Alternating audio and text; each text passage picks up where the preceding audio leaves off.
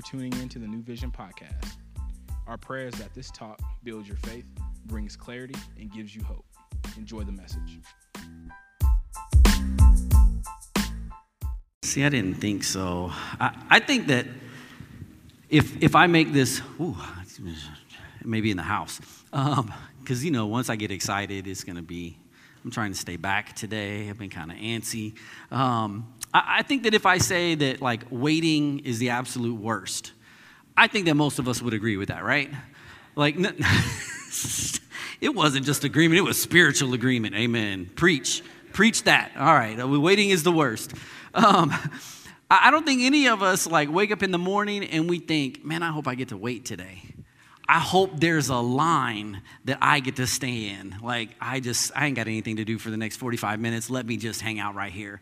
None of us do that. We're most of the time looking for the fastest ways to get around. When traffic starts to slow down, you probably do what I do and you try to pay attention to what lane is moving. And even if you cause another accident, you want to get in that lane. You need to get over there. When we go to the grocery store, some of us, I'll just say us, some of us sneak through the express line with 20 things in our basket rather than the 12 that it clearly says over it. Why? Because we don't want to wait in any of the other lines. And what makes it worse is even the self-checkout lines are long now. So you used to be able to just zip through there, and now you got to wait there. Don't think you're getting through the line quick at Target. Target has 27 aisles that you can go through, checkout stands, and only one of them is working. And then they have the self-checkout in the opposite end. Doesn't matter what end you think it should be in, it's always in the opposite side of the store.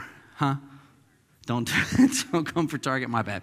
I do enjoy shopping at Target, but they need more aisles open. They need more people available to check me out so it can be quicker. But we do that. We tend to try to go through the quickest possible. And I think if we wrote a list of the worst places to wait, I think we would write down the DMV, the doctor's office, and the emergency room. I think those would be at the top of the list, and some of you might write down, restaurants or things like that. But here's the thing about the DMV. It doesn't matter when you decide to go. Most of us are man, I think if I get there first, it opens at 8 a.m., I'm going to get there at 7:45. And there's already people there. They slept there overnight to be first in line.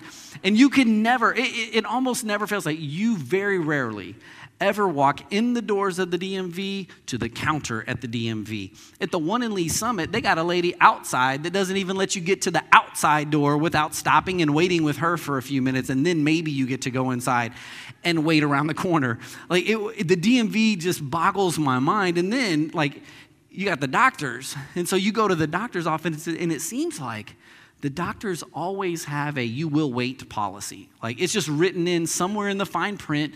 When you say you're going to be my primary care physician, they're great, you will wait every time you come to see me. And here's where they get you. You may not wait in the lobby, but you're going to wait in that room. I'll just encourage you to check out what they got in the room. Anytime that you're there waiting, you're paying for stuff, you might as well see what's in those cabinets and in those drawers. Because here's the truth. Nathan and I were talking about this. If they didn't want you to know, they would lock the drawers or the cabinet doors. So just get some things done while you're waiting. Just check out what they have. But here's what's crazy about the doctor's office. You always have to wait, but don't show up late. You will miss your appointment, and they'll charge you for your appointment. And there's very little grace in that. The emergency room, I feel is sometimes the most frustrating place that you can wait. Because you only go there because it's an emergency, right? And then when you get there, it seems like some of the time, my emergency is only an emergency to me. Nobody else in the place seems bothered that I'm walking through with an emergency. Doesn't matter what that emergency is. Maybe if you're bleeding from the head or something like that, they might put you close to the top. But most of the time, they're oh, hey, fill this out, take a seat. Well, someone will get with you in about an hour and a half or so. And we just sit there and wait and wait. And waiting is the worst. It is so frustrating. And while we're waiting, most of us think of reasons why we shouldn't continue to wait. Like, we have 6 or 7 reasons why we should be the first in line. Move us up. And so every now and then, some of you are like this. You'll go back up to the counter. Do you know how long we've been here? I've been here 27 minutes. You said someone would see me in 15. I've been seeing people go by all the time. I don't know what's going on, but we do have an emergency over here. Let me to the front. I know doctors here too. Don't think I don't. Like, we come up with all these different reasons why we should get pushed to the front of the line and not have to wait, because we really don't like waiting. It's the worst, even when it comes to waiting on God. Now, the room got a little bit more quiet in that moment because we don't enjoy saying that out loud. We don't really like to say it out loud, but we can be honest. See, sometimes when we pray and we bring our need to God and we lay it at his feet, and there's moments at the end of the prayer where we're, with all of who we are, we're praying, you know what, God, I trust you, your will be done. And we walk away and we mean it. We mean it with every part of who we are. Your will be done. Until we begin to think that God's window of opportunity for his will to be done is beginning to close. And then we begin to get a little frantic, like, well, God, what's going on? Like, I put it in your hands and I expect you to do something with it.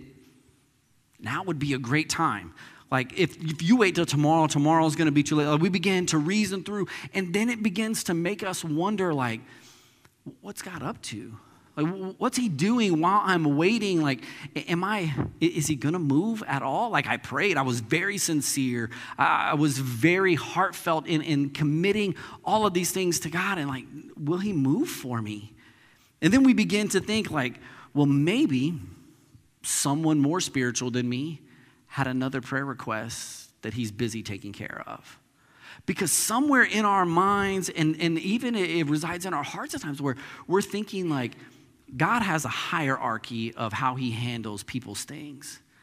And we almost never feel like we're at the top of that list. He's busy taking care of something else for someone else. And then sometimes the waiting makes us wonder, like, can God actually do what I prayed for?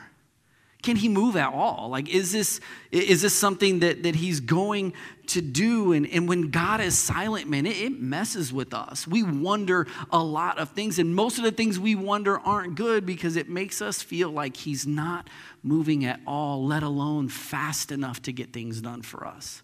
And so this morning, I want to talk to you for a few minutes about waiting for a miracle. Because we're getting ready to start, or we're not getting ready, we are starting a series today called Miracles. I want you to know, if you came in here wondering if there was a limitation to what God can do, I'm here to tell you that there is not a limitation to what God can do. He knows no boundaries. His power knows no limits. His strength doesn't end. His power never fails. There is nothing that God can't do. And we can champion that. We think about that. We sing about that. And it is very true. He can. And so for the next 3 weeks, we're going to look at miracles that Jesus performed so that we can remind ourselves, so that we can remind our faith that God is exactly who he says he is. We can trust him. He can do the impossible. But sometimes waiting is part of the miracle.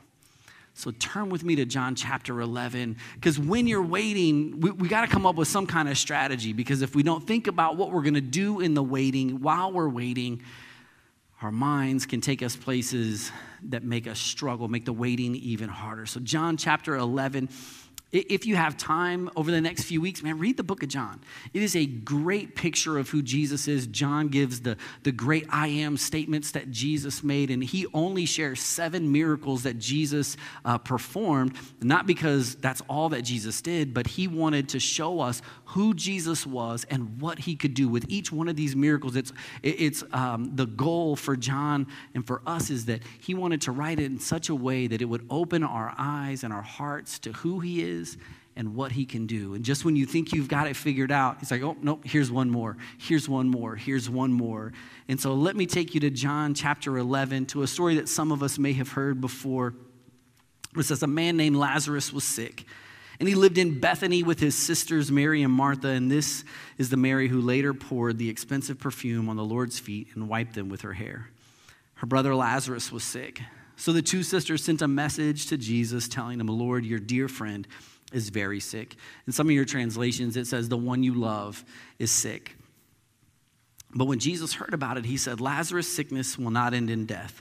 No, it happened for the glory of God so that the Son of God will receive glory from this. So although Jesus loved Mary, Martha, and Lazarus, he loves all of them, he stayed where he was for the next 2 days. Now, when I read this, verse 5 and 6 kind of is tough for me because when you read this verse in other translations, like, he loved them so much that he stayed. Like, if we're writing this, this is the part where Jesus drops everything and goes, right? Because we're introduced to Jesus' people. These aren't just people that he's passing by along the road. These are his people. His family doesn't really believe in him, but this is his people. These are his people. And we see that he loves them, not just Lazarus. He has love for Mary, Martha, and Lazarus, and they need him. And they write him a note. Lazarus is sick. Hey, they don't say what we expect Jesus to do. They don't say any of that. They just say, hey, I got to get a note to you. And notice how it's worded to get Jesus' attention. Notice that the sisters don't say, hey, Jesus, we really love you a lot. Lazarus, Lazarus, like, that's your guy. Like, he's sick. But, man, we care so much for him. Like, can you come and help him out? They don't say any of that. The sisters actually don't even say how much they love Jesus. Like, they don't say, Jesus, remember us. We love you the most out of everyone in Bethany. Like, we're the top of the list of people who love you. Like, we started our own fan club. Like, we give to you regularly. Like, we do all. They didn't do any of that. Like, what they did to get Jesus' attention was they reminded Jesus how much Jesus loved Lazarus. You see, sometimes we get confused on how to get God's attention. We begin with these wordy explanations about who we are. We break out our resume and talk about the reasons we deserve God to move in our lives and remind him how much we've done for him. We go through our Sunday school attendance list. We go through the different times we've given. We recite all of those things. But we don't have to give him reasons why we deserve him to move for us. We just need to remind him of his love for us. Because God's response isn't dependent on my resume. The truth of the matter is that God loves me. That I can substitute my name and you can substitute your name for Lazarus in there. You are the one that God loves. His love for you is what moves him to respond for you. Not because you earned it by all of the great things that you're doing. By showing up here today, this doesn't make God love you more because you showed up to church this morning. It doesn't make him love you more if you chose to sit in the front row. It doesn't make him love you more. Whatever you might think, you don't have to be perfect. You don't have to be the perfect son, the perfect daughter, the perfect husband, perfect wife. You have to get it all right all the time.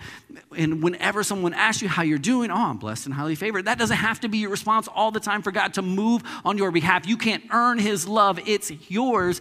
It's yours because he created you. He sees you. He knows you. He loves you.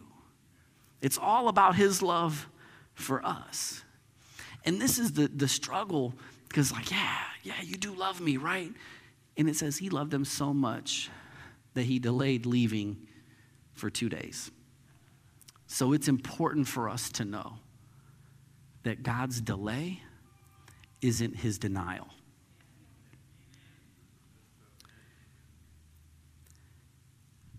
See, this is a hard thing for us to get when it comes to us and God.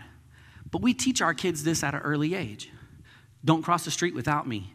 If you run ahead, like some of us will be walking to the park or we'll walk down the street, and when we tell them, like, hey, you can run out ahead of me, but when you get to the corner, what are you supposed to do? You wait until I get there, because when we cross the street, we're going to cross the street together, right? So we teach them to wait for us. There are times where they could go across the street, but our love for them wants to make sure they make it across the street, so we teach them to wait for us until they know how to cross the street on their own. I think the hardest thing to teach kids, though, and God would probably echo this sentiment, is the thought about time. Like those of you with little kids, if you ever make the mistake of telling your kids that you're going to do something fun or great tomorrow or next week or a month from now, like be ready for it. Is it time now? Is that today? No. We talked about this. This is 3 days from now. We're going to go out of town. We're going to have lots of fun. Okay, but today. Is it today? And then they wait a day. Like they wake up the next day and they're like, do we get to go today? Like they don't understand time. Like, so the delay isn't God's denial. Just like when we tell our kids, no, it's not today, it's next week. No, you need to wait for me. Like we get it here. It's frustrating though because we feel like waiting is such a waste. Like God, just get stuff done now. But waiting is actually a part of our walk. I want to encourage you this morning, like, don't just want the work of the Lord without wanting to wait on the Lord. See, because we quote verses. Oh, I do want to wait on the Lord. Come on, renew my strength. I want to fly like an eagle. I want to run and not get tired. I need to walk and not faint. I need all of that. Now, can we do that now? Like I waited a whole 3 seconds. Give me the benefits of waiting on the Lord. Now, I want the work of the Lord, but sometimes where I struggle and where I don't want to hang out is I don't want to wait on the Lord. See, just normal things like that, like, all right, God, I'm just going to sit in your presence. I'm going to wait for you. Man, it's tough to do in a normal situation, let alone when we feel like, God, I need you to move now. I need something now. It's a miracle because something out of the ordinary needs to happen, and I need it now. Like I need you to move now. And it's frustrating because if he does love me, if I'm the one that he loves, like shouldn't he move? Doesn't he see that I'm hurting while I'm waiting? Why isn't he responding? And I think that we need to remind ourselves that love and suffering and waiting and pain, they're not incompatible. The most famous verse in Scripture has both of them together. For God so loved the world that he gave his one and only son. What did he give him for? To pay the price for our sin. How did he pay the price for our sin? He suffered and died. God's love for us made him move and respond to give his son to suffer and pay the consequences for our sin. So it's not incompatible. Love isn't always pampering and protection. Sometimes it is working to perfect our faith in the waiting. I'll take the first part. That second part is tough. And in those moments where that may be happening, I want to remind you of things that we know. Like our ways are not God's ways. And our thoughts are not God's thoughts. And our timing is definitely not God's timing. So maybe today you feel like you're stuck in a delay. Like God isn't doing something for you. You've prayed. I want you to remind yourself that the one who created time is never late for his own appointments. Remind yourself that God's power in his promise isn't determined even by my response to it. The messenger comes. Lazarus is sick. Jesus responds with, sickness will not end in death. Now, his response to that, I don't know if he gave that to the messenger to take back to Mary and Martha, or if he just says it. But imagine he gave it to the messenger, and the messenger goes back. By the time the messenger got back, Lazarus was already dead.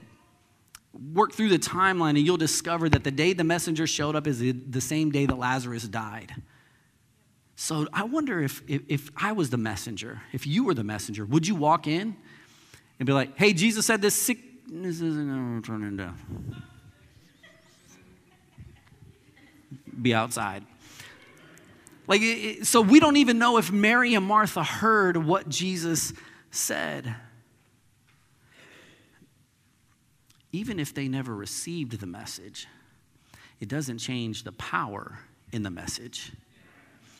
And so you may be thinking, man, God hasn't moved. Things are getting worse. I prayed, and it just feels like, this is just going nowhere. Maybe, just maybe, you weren't within earshot when God said he was about to move. Maybe, just maybe, you didn't hear God say that what you're going through isn't going to be the end of your story. Maybe you didn't receive it because you weren't in the room when he said it, but that doesn't change the power of his words when he said that he's going to move. Jesus is still in the life-bringing business. When things look hopeless and lifeless, he can still bring them to life, whether we heard him say it or not. So your dreams, your hopes, the promises you've heard, the relationships that are struggling, your marriage that feels like it's on shaky ground, your relationship with your kids, all of that. If you are waiting for God, remind yourself his delay is not his denial. So 2 days after the messenger shows up, Jesus says, let's go back. It's time to show up. And he has an interesting conversation with the disciples, which lets us all know, like, hey, we're not as smart as we think we are. And that's okay, because Jesus still loves us anyways. Read their back and forth. But in verse 17, Jesus starts making his way. It says he arrived at Bethany. And when he was told that Lazarus had already been in his grave for 4 days, Bethany was only a few miles down the road from Jerusalem, and many of the people had come to console Mary and Martha in their loss. When Martha got word that Jesus was coming, she went to meet him. But Mary stayed in the house. Martha said to Jesus, Lord, if you had only been here, my brother would not have died. But even now I know that God will give you whatever you ask. And Jesus told her, your brother will rise again. Yes, Martha said, he will rise when everyone else rises at the last day. And Jesus told her, I am the resurrection and the life. Anyone who believes in me will live even after dying. Everyone who lives in me and believes in me will never, ever die. Do you believe this, Martha? So he has this conversation with Martha, and as word gets back that Jesus is there, I want you to notice the response of the sisters. Mary stays in the house. And there's one of probably two reasons. Maybe there's more. In my mind, there's a couple of reasons. One, they had guests. Mary didn't want to leave the guests. It would have been rude for her to get up. But what I see in this is I see sisters grieving differently. I think Mary just couldn't. That in that moment, I just can't. Can't breathe, can't move, can't feel. Jesus is on his, man, that's great. I'm just going to hang out right here because I don't know what to do. Now, Martha's grief looks a little different. She beelines to Jesus. She's got some things that she needs to get off her chest. She needs to say some things to him, and she is frustrated. If only you had been here. That's how I read that statement. Jesus, you're here. If only you had been here sooner, my brother would not have died. She lets it all out. And what Martha does in this one particular verse, and even what we see Mary do later, is what we need to do while we're waiting. We need to remember that delay isn't denial, but we also need to pray painful prayers. Martha here was just being honest. She was just saying that Jesus, I'm hurt and I'm frustrated, and right now it doesn't make sense that you're here now, but you didn't come before today. And notice Jesus' response. He didn't look at her like I'm looking at you right now, like, chill out. He didn't tell Martha she needed to adjust her tone. You need to talk to me with a little bit more respect than you're talking right now. Because if I am who you say that I am, you need to address me a little bit different. You need to calm down. You need to gather your thoughts and then bring it to me a little bit. He didn't flex on her and demand respect. No, what did he do? He just let her say what she had to say. He listened. See, because the God that gave us our emotions can handle our emotions. He's not afraid of them. He's not worried about them. Jesus didn't turn away. He knew Martha was mad. She ain't coming to hug you, man. You can go the other way. He didn't go the other way. He just continued to take steps towards her to prove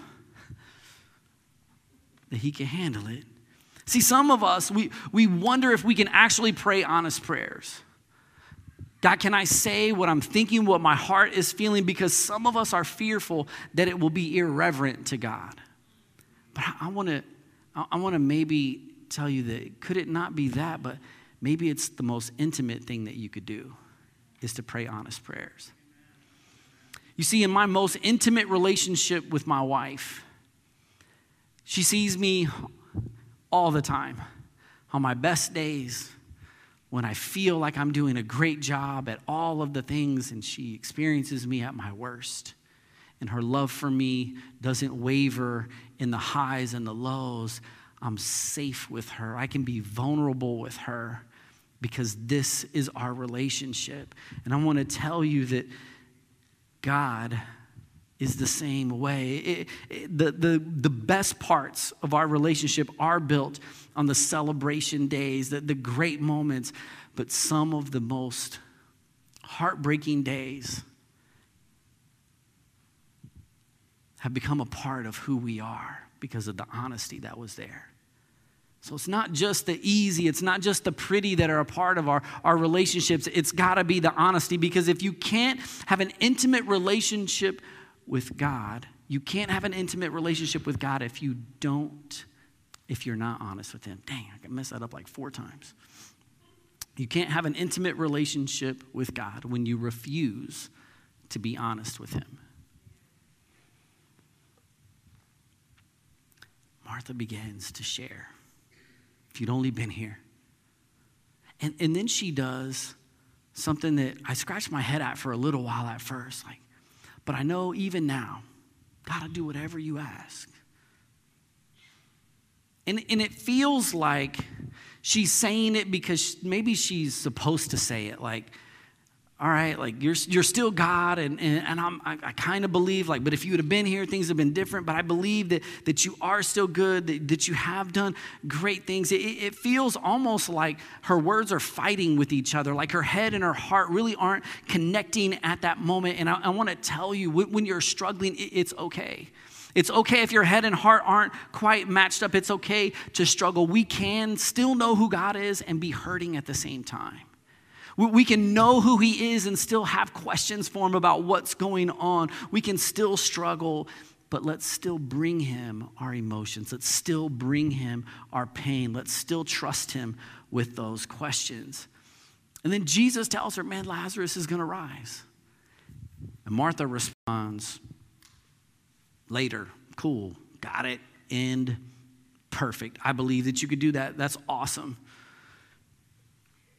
But Jesus wasn't just saying that there was power later on.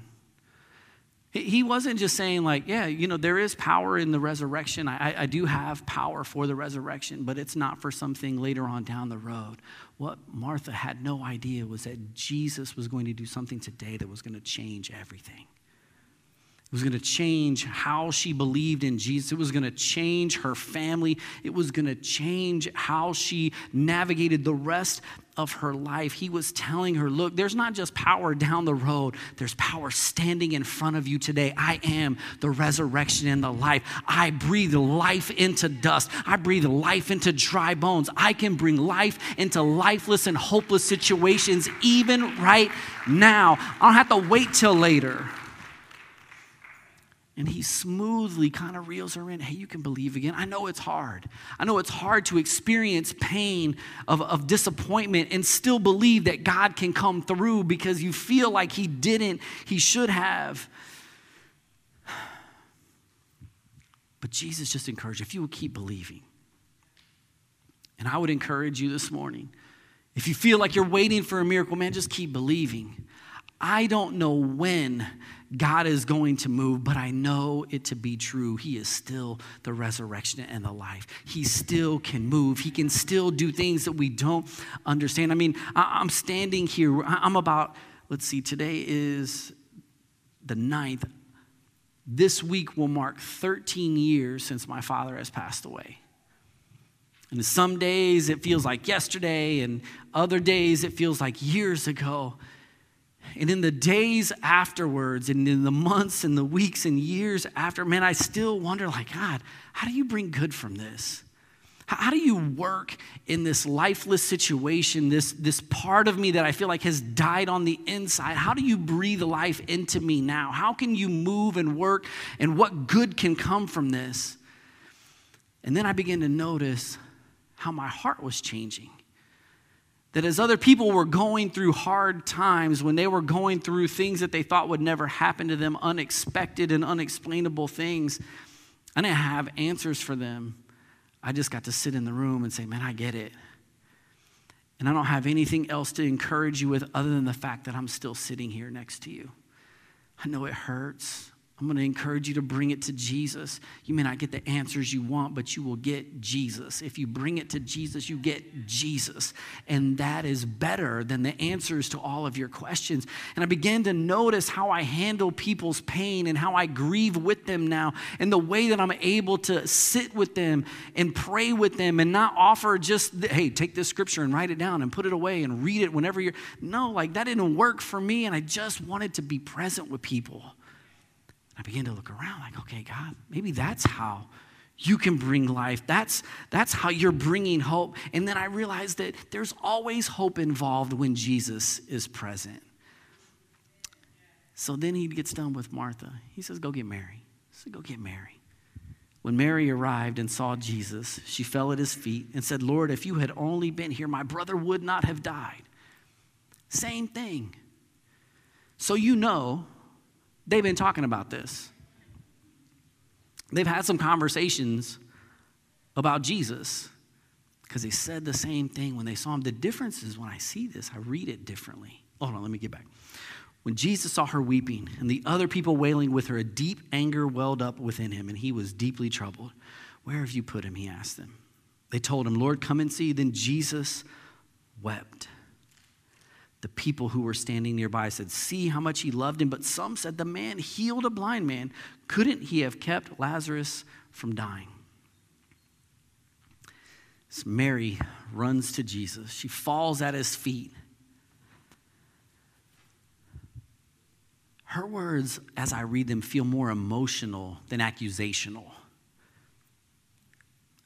I feel like as she is laying at Jesus' feet, she is devastated and broken and saying, Lord, if you'd been here, my brother wouldn't have died.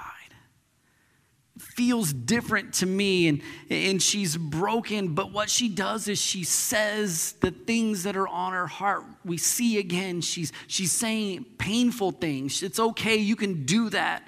He can take it. He wants to be present and hold you in these moments, because as we pray these painful prayers, we will open ourselves up to the reality that Jesus wants to be present in our pain.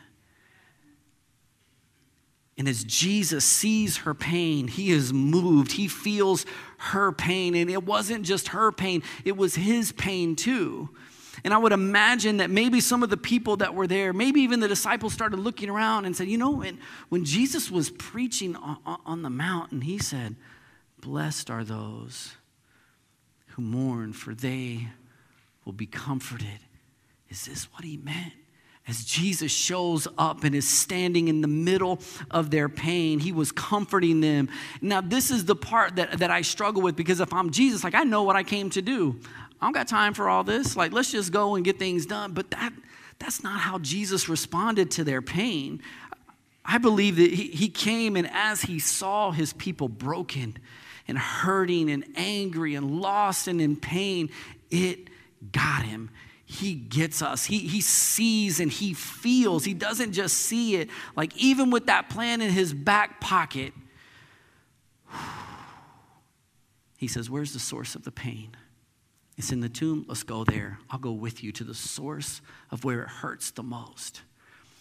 And then he weeps. I want you to take that in for a moment. The God that created the universe is weeping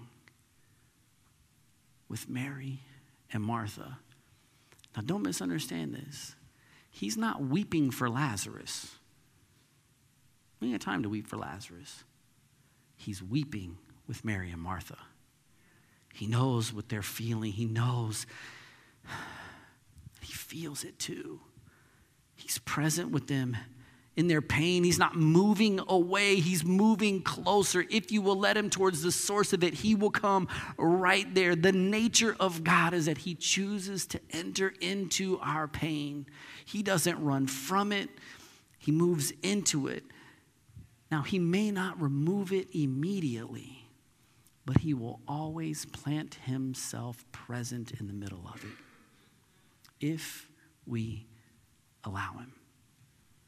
And in that moment, as Jesus is weeping with them, as he draws near to their pain, as he's at the tomb with them, Psalm 34:18 begins to spring off a parchment where it says that God is near to the brokenhearted and he saves those who are crushed in spirit. It's not just words on a scroll. It is the person of Jesus Christ. He is with them, and the way that he was with them is the way that he wants to be with us now.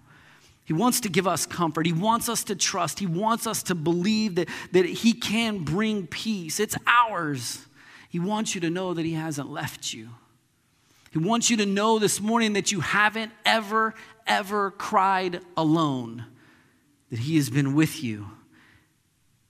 That some of you may be walking through the waiting and it feels like the valley of the shadow of death, but he is still present in the valley with you. And then the people around Jesus take note. Oh, look how much he loved. Man, look at his heart. His heart is breaking. And then they begin to say, well, but he did the impossible before. Why can't he do it now? Why couldn't he have kept him alive? If he could make eyes for someone who never had eyes before, couldn't he have healed this sick guy? That seems like nothing. And we have these kind of people in our lives. Sometimes we are those people in our lives. I want to tell you this morning, don't let your expectation be the limitation of what God can do. They only expected healing. That's all.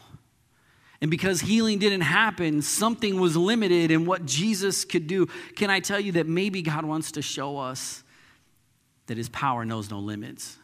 That God just doesn't want us to trust him in one area, maybe as the healer or deliverer, but God wants us to believe that he is the resurrection and the life.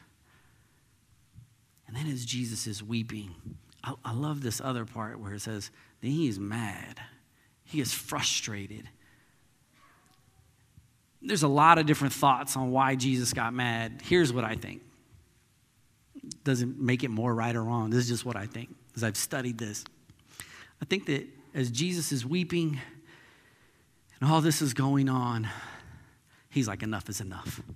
He's so frustrated. He's angry. He sees what's going on with the people that he loves. He knows the pain that sickness has caused, that death has caused. And he was like, you know what? You picked the wrong man to fight with today. He stands up to end the fight that sickness and death started. He says, roll the stone aside. Well, Martha says, the dead man's sister protested, Lord, he's been dead for 4 days. He's going to stink. Jesus responded, didn't I tell you would see God's glory if you believe? So they rolled the stone aside. Jesus looked up to heaven and said, Father, thank you for hearing me. You always hear me, but I said it out loud for those who are standing here so they will believe you sent me. Then Jesus shouted, Lazarus, come out. And this is probably one of the only spots that you'll find John showing Jesus shouting at something with demonstration of power and authority and frustration at what was happening. He's like, no more, Lazarus, come out. He's showing all of us that problems submit to the promise. See, no one present at the time, they didn't expect this miracle. They expected Jesus to show up and do something. And when he showed up, they saw how much he loved. And then they thought why he could have done things differently. And then, they're like, wait, what do you want to do now? You want to remove the stone? They begin to tell him reasons why what he wanted to do in the moment was not the right thing to do. It's a bad idea. See, for them, this was a hopeless situation. Jewish tradition in Jesus' day would have said that after 3 days, the soul would hover over the body, maybe life could come back and they could go back in.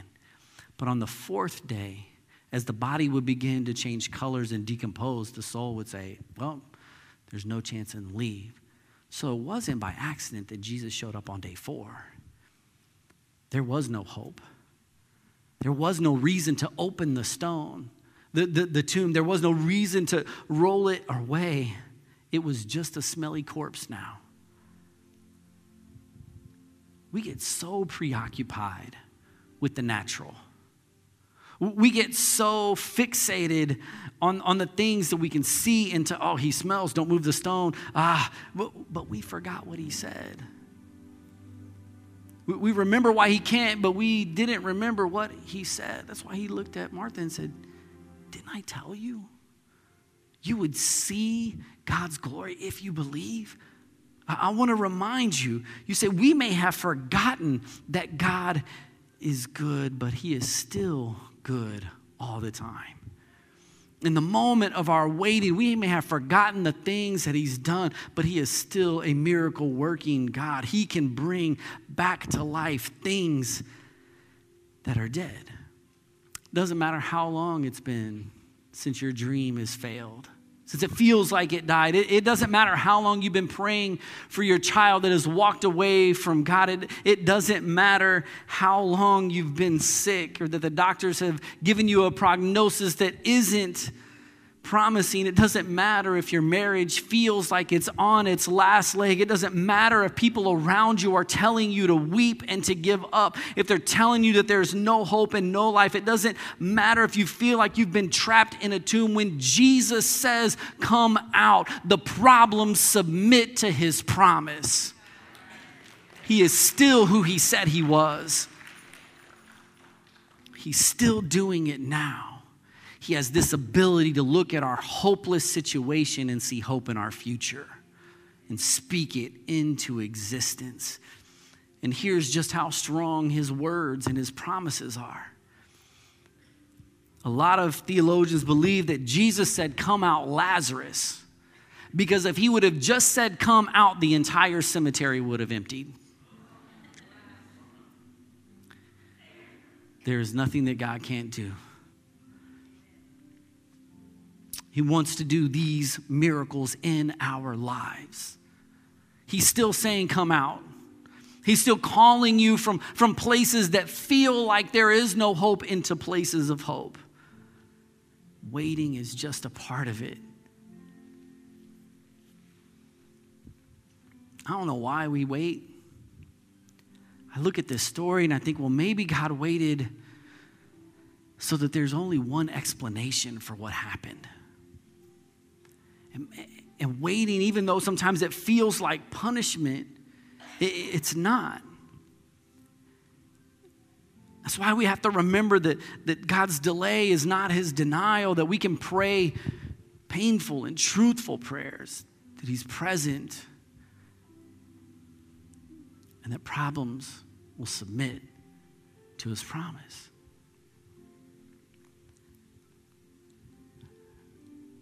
You see, while pain feels real, while all of this feels real, it doesn't negate that God's power and timing is real as well. So if you're waiting this morning, if you're waiting for a miracle, could you allow yourself to maybe believe that God can still come through? And when he does, what he does for you is going to create a ripple effect for those that are around you. Jesus said, I'm praying this prayer not for me, but for the people that are around. There was a crowd that was there when he told Lazarus to come out. Later on, it says that people began to believe in Jesus because of what they saw that day, so much so that people wanted to kill Lazarus because of it. Well, what if God uses your waiting to do far more with your life than you could ever have thought possible? That what was causing the biggest pain could become your biggest platform. That could show and display God's greatest power.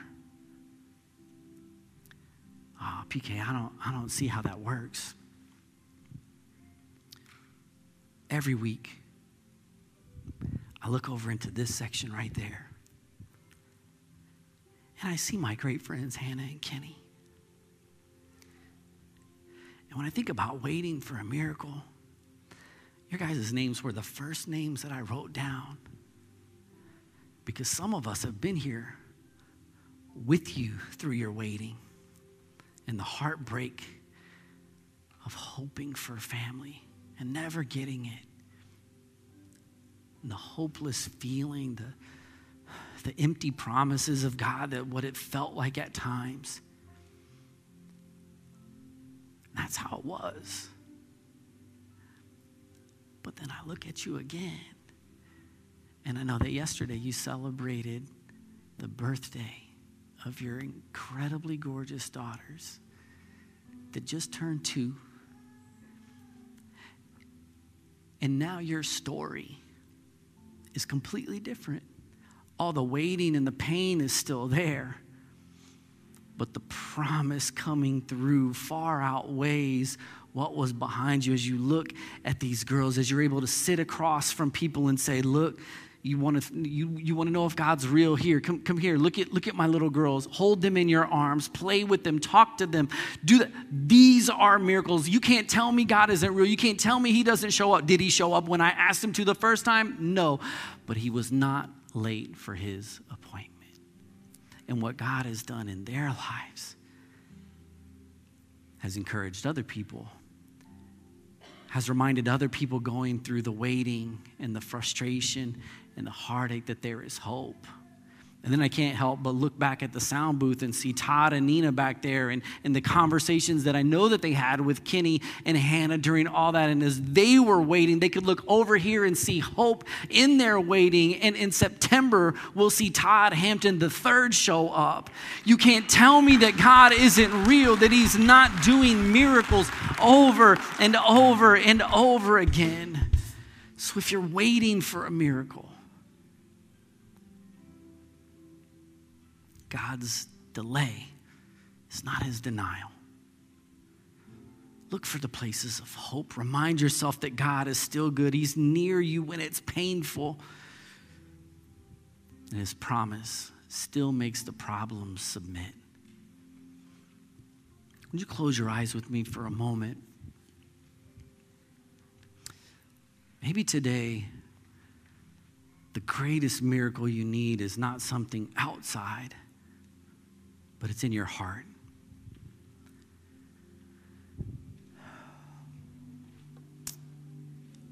Maybe you feel trapped by sin. You feel trapped by the life that you thought would be one way, but it's another. Today, you're hearing Jesus say, come out. You don't have to stay there. You don't have to wear grave clothes anymore. You could be free. You can walk out of here with a new life and a new heart and a new direction. You can be free. If you would say, man, Pastor Kevin, that's me. I need Jesus to give me life today. I need to give him my heart. I need to trust him this morning with my everything. If that's you, I just want you to raise your hand and make eye contact with me. That's me, Pastor Kevin. I need Jesus this morning. I see that hand. Who else would say, man, that's me, PK. I need Jesus. I need the life that he gives. I need him to give me more of who he is. All right, would you stand with me all around the room?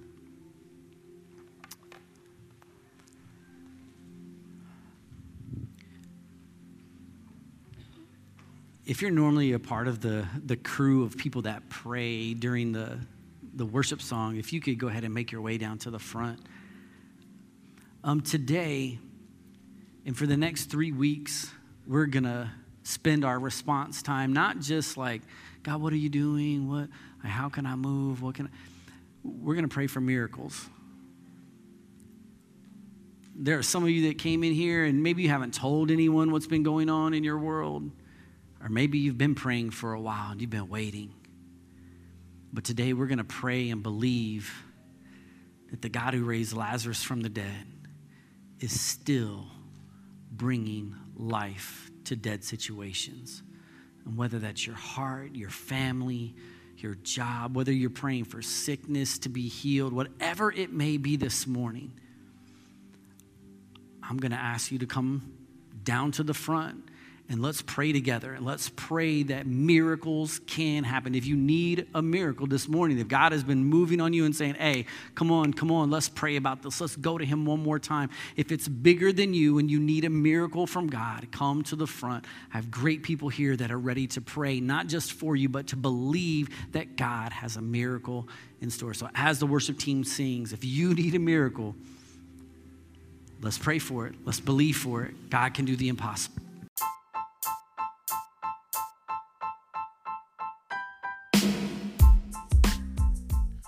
Prayers that this message impacted you. Please share your story and partner with us financially at newvisiongrandview.com.